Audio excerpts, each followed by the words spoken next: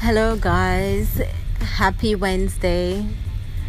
Today, we're going to talk about a topic that is very interesting to me. So, let's go inside and let's see.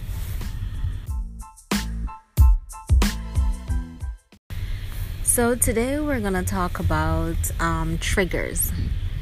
And triggers in terms of not necessarily negative triggers, as we are familiar with the word triggers being used with, but in terms of the emotional triggers that result in you holding yourself back. So today, I guess I'm realizing there's a pattern that these thoughts occur to me while I'm doing my exercise routine. They say when you move your body, your mind grows. So if you want to grow your mind, you have to first train the body. Train the body, you train the mind. So maybe that is exactly what's happening, why I'm coming up with these things during my workout. Yes, so for me, or let's say this first, I think everybody has different reason why they hold themselves back, right? And this is why a cookie cutter way will not fit each individual. I don't think anybody for that matter. So for that reason, it helps when you are reading different types of book. Remember to read from high quality, high value authors, meaning that authors who are renowned in the industry, not just the pretty cover you saw in the bookstore or what is popular. Actually do your research and find out who are the real starters of this and who has the core information, because a lot of time the real professionals, you don't really hear about them just by going to the bookstore and looking on the books. Remember, the bookstore is trying to make money just like the newspaper, so they will put what is popular and not what necessarily is substantial. So do your research, okay? By the way, if you hear that noise, I'm on the train. I'm actually going home. So let's get back to what I was saying. So each individual have their own triggers. And one of the ways it has been formed is the experience you have growing up and the people in your environment. So on a whole, you can review or like give an analysis of the type of people you were around and the behaviors that didn't add to you but took away from you, and maybe that way you can see what is the map, the road map to deconstruct this hypnosis that keeps you holding yourself back. So for this reason, that is why it's good to read different authors, because some authors, based on their background, the words that they use may appeal to you right away more than the next. Maybe because of their studies or maybe because of their personal history itself. So with that said, I was saying that I was doing the exercise, and before I start doing it, I got up and I changed my alarm. The alarm went off, and for whatever reason I decided to just stay a little bit longer, and it ended up to be a whole 1 hour. Anyways, I went and I did my exercise. I decided not to think about it, because normally when you start thinking about stuff, you actually talk yourself out of it. So that's just one method that works for me. That's how I know I function. So I don't think about it, I just go. And while I was doing the routine, I was thinking, one of the main reason I do my workouts early in the morning or when no one's around is because I don't like when anybody's around. Early in the morning, I would get up anytime between 4 a.m. to 6 a.m., mainly around 5 average, because there's no one around. And then I will do some intense work that I have to do, or I'm able to focus when no one is around during the day. And I asked myself, what is this? Why is it that I do this? And hold on, the ticket guy is here. Give me 1 minute. Tapi dan yo. Oh, sorry.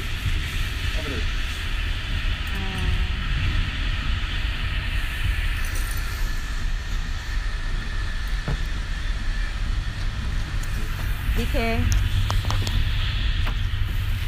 Okay, so I just tallied my ticket on the train.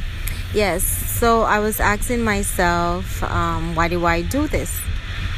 And it turned out the reason I do my focus work, as I guess a lot of people do it when they're in isolation or by themselves, but me in particular, like, I cannot, it's more than that, okay? I need just no one to be around. And it's not only because of the quiet, it's because I just don't like people knowing what I'm doing. And I was saying, why is that? And what came to mind immediately was criticism and expectation. I do not like to be criticized. So I would do what I have to do without anybody's knowledge, because I wouldn't even talk about what I'm doing, you know? And because I don't want people to know what's going on or the intensity in which I am handling this. And at the same time, I don't want the expectation, because with expectation, you have likely criticism. And I decided no more. I am not going to be in prison or subjected by fear of criticism. Why should I? Especially for an exercise routine. If you're just doing an exercise routine, it's not like you're trying to work out some complex calculus. It's just an exercise routine. So why am I embarrassed for that? So I said, with activities of that nature, no more will I validate somebody's criticism. No more will I respect it. No more will I be affected by it. I choose to ignore this criticism and do as I like. So earlier we were talking about looking back in your past to see why you are thinking the way you are today. So I gave it more deep thought, and based on my circumstances, I was never a shy person, never, and I'm still not. I only sometimes get some hiccups when I haven't done something in a long time, and then people expect me to do well, and that's when you see the pattern here.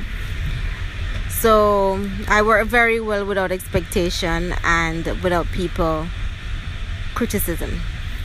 So I was wondering what in my past had triggered this, because no one is born with these antisocial behaviors.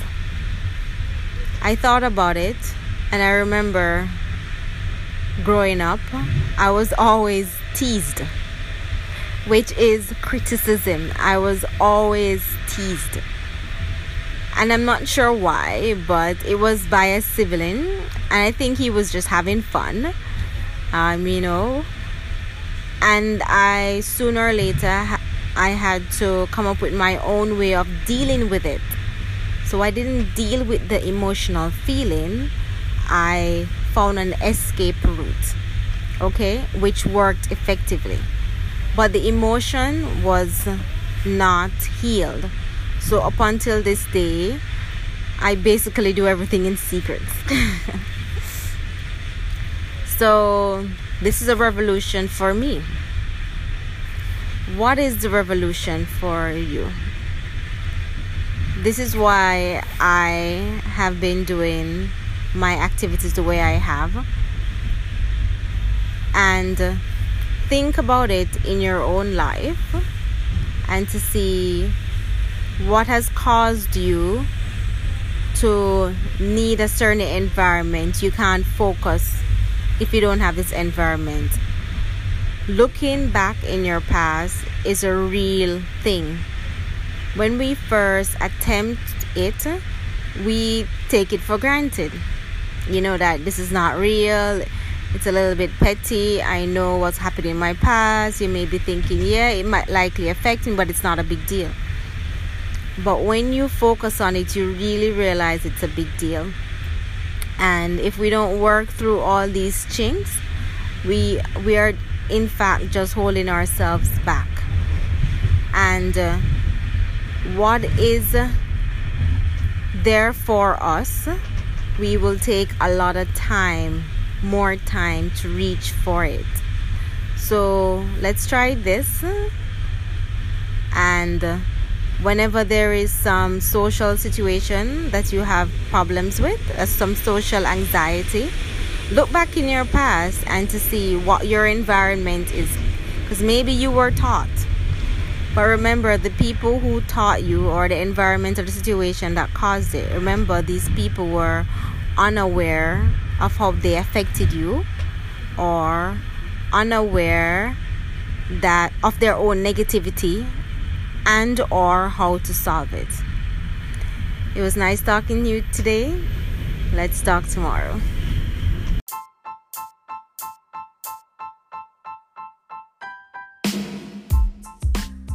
Thank you for listening today. I hope you have done the exercise by seeing what are your emotional triggers, your social mishaps, and to look back in your environment just to see what condition caused it, the type of people who are in your environment, and so forth, so that you can move on easily. Just to discover your own roadmap to put away these triggers that keep you back from the real you that you want to be.